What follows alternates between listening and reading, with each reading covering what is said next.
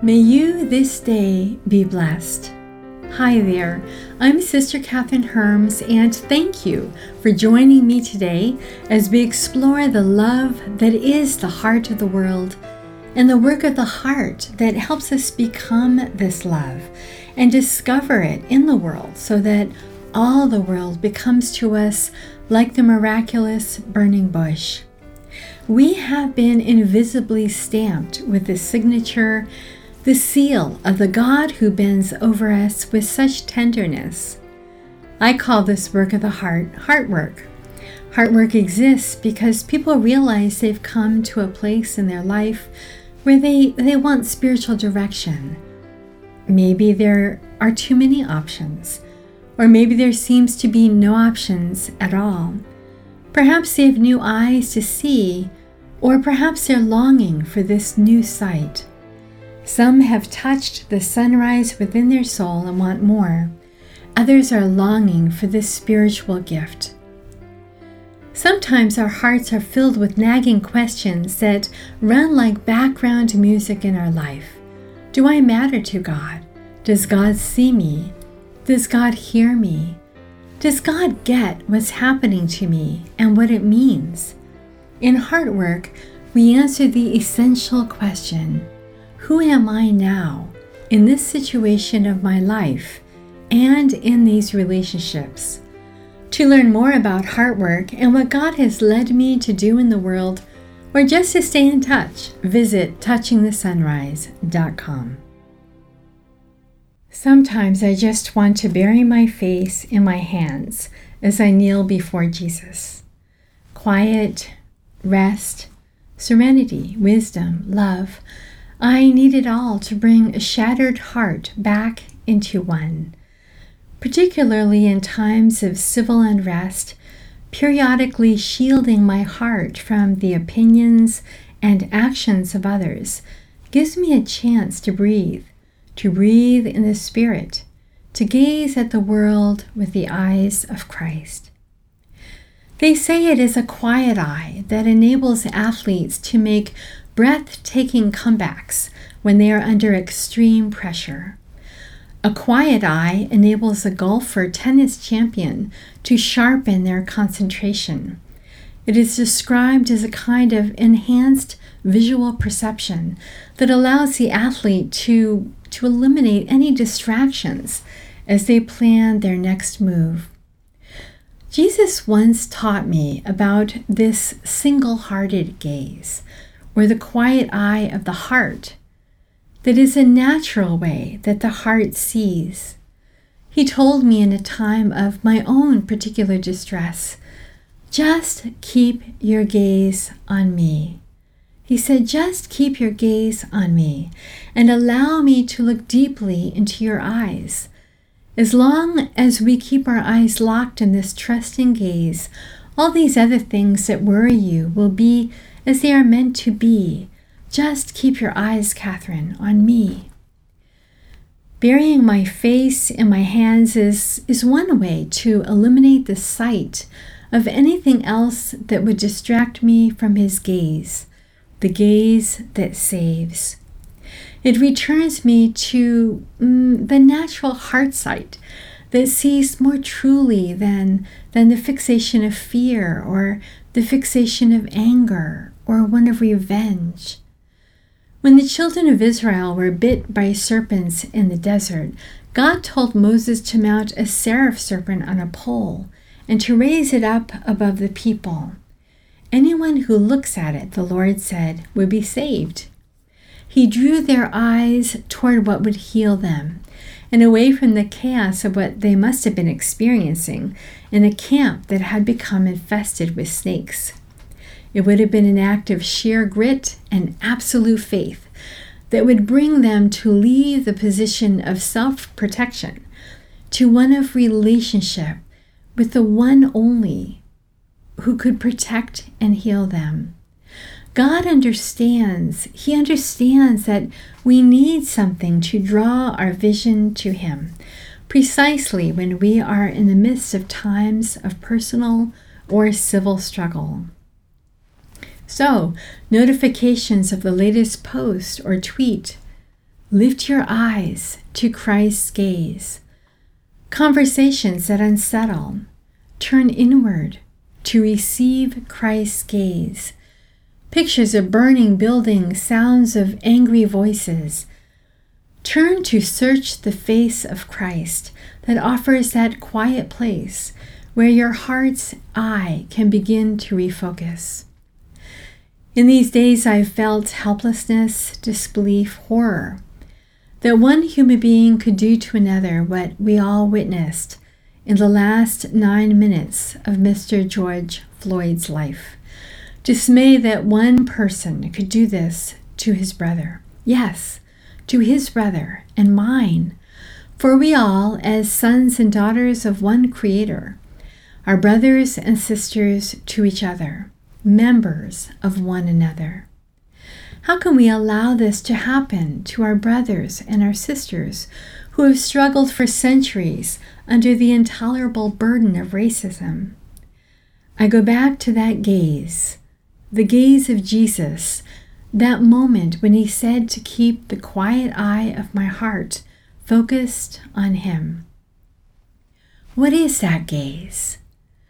It is the gaze by which Jesus makes me his sister, his friend, his beloved. We communicate our hearts and our heart's love or hate through our eyes. In the gaze of Jesus, I see the eyes of every single person in this country who at this time is trying to grapple with this.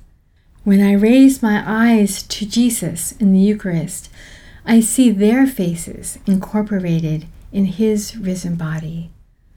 Somewhere deep inside me, there is that flowing river of love that can hold in itself every brother and sister, no matter how broken.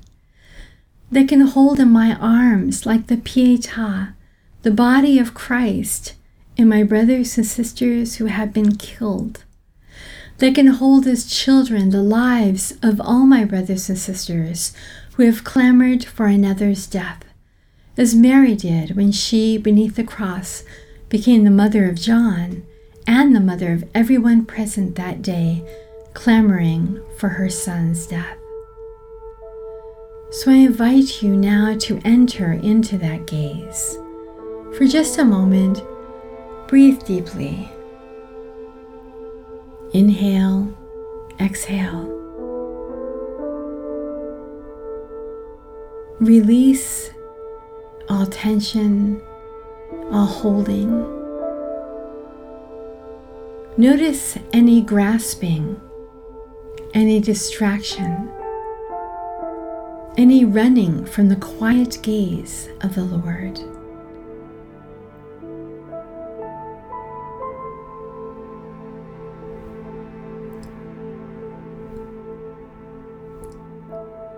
Quietly bless these runaway thoughts with Psalm 46. Be still. Be still. Imagine God placing his hand on your head and blessing you. Be still. Spend a few moments looking into the eyes of Christ in your own heart, at a crucifix or statue, or if you are in a chapel, at the Blessed Sacrament. And receive into your heart these words from Saint Ephrem the Syrian, a deacon and a prolific Syriac writer of hymns and a theologian from the 4th century. These words are from the book The Bridal Chamber of the Heart. It is you, Lord, that they saw when they cast their glance at one another. It is you that your mother saw in your disciple.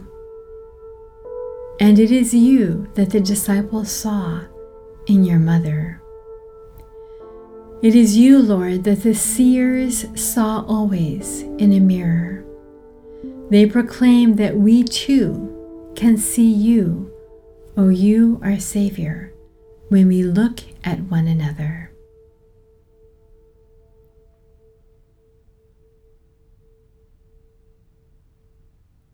And from John of Deliatha, look into yourself and see God within you.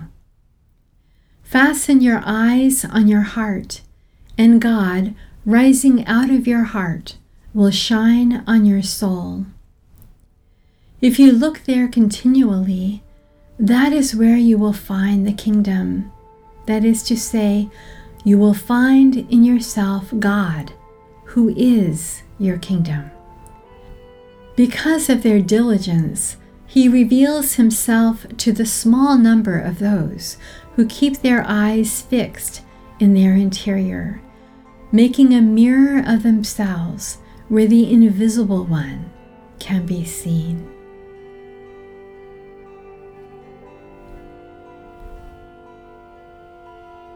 The quiet eye. The gaze of a brother and sister. The gaze of a mother and child.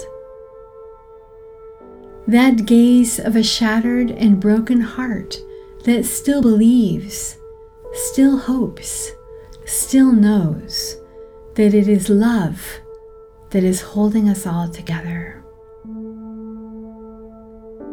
Invite your heart to be still.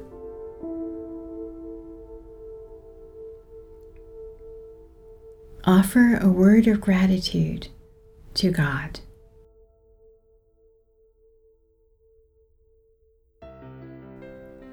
Sometimes we can feel as though we were lost in a deep forest where no clear paths are visible. A blend of spiritual guidance, mentorship, and counseling, the Heartwork community is a place where you learn to explore, love, open, and nourish the paradise of your heart, your deep heart, where God is already dwelling within you. You will discover that though you waited for light to appear from outside, the paths of light are imprinted in your heart, where the Trinity abides, and we learn to walk them through the valleys and mountaintops of lived experience.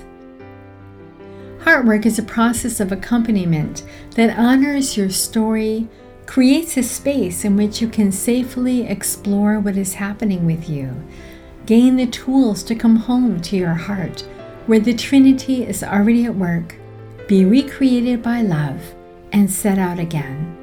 To learn more about Heartwork and what God has led me to do in the world, or just to stay in touch, visit touchingthesunrise.com.